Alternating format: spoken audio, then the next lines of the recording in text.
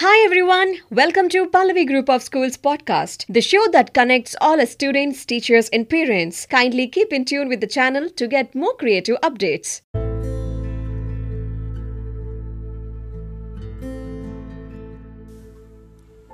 अरे रे रे रे, इधर नहीं उधर रखो। तुम्हें तो कुछ समझ में नहीं आता। तुमसे तो बात ही करना बेकार है। ओह, ये मैं आप पर गुस्सा नहीं कर रही, गुस्से का एक रूप दिखा रही हूँ। नमस्कार, मैं ऋतु कमल पल्लवी मॉडल स्कूल अलवाल से। आज मैं आपके सामने पर्सनालिटी डेवलपमेंट विषय के तहत अपने गुस्से पर काबू कैसे पाए इसके कुछ तरीके लेकर आई। आजकल जीवन इतना बिजी हो गया है कि छोटी छोटी बातों पर गुस्सा आ जाता है और कभी कभी ये गुस्सा इतना विकराल रूप ले लेता है जिससे हमें काफी नुकसान उठाना पड़ता है। ये तो आप सभी को पता ही है कि गुस्से से स्वास्थ्य पर भी बुरा प्रभाव पड़ता है। तो करे क्या? इंतजार कीजिए। हाँ, सही सुना। कभी कभी ऐसा होता है कि किसी की बातों से या हरकतों से आपको बहुत गुस्सा आता है। तब आप तुरंत उस व्यक्ति के पास न जाएं, खुद को और सामने वाले को कुछ समय दें। ऐसा करने से आपका गुस्सा शांत हो जाएगा। मे बी सामने वाले को भी अपनी गलती का एहसास हो जाए। नहीं? चलिए, दूसरा क्या तरीका है देखते हैं।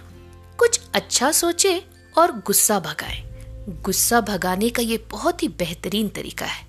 अपने इमेजिन पावर का यूज करके आप अपने जीवन के कुछ पुराने सुखद लम्हों के विषय में सोचें। देखिएगा, चुटकियों में गुस्सा शांत हो जाएगा। तीसरा तरीका बड़ा ही मजेदार है। ये करने में आपको सही में बहुत रिलीफ महसूस होगा।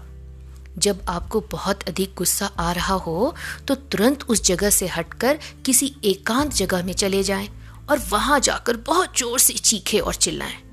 ऐसा करने से आपका गुस्सा शांत हो जाता है और इस तरीके से आप खुद को शांत महसूस करने लगेंगे।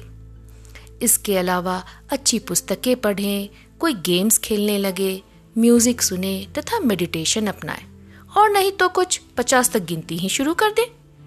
इससे आपका माइंड डाइवर्ट हो जाएगा और आप गुस्सा करने से बच जाएंगे। सो नो मोर गुस्सा।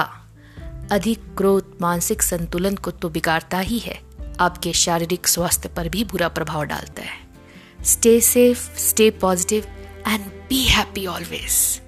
फिर मिलूंगी। धन्यवाद। Hi all, I hope you all have enjoyed listening to today's episode. To keep looking forward for another exciting one, till then, this is your host signing off. Stay safe, stay healthy.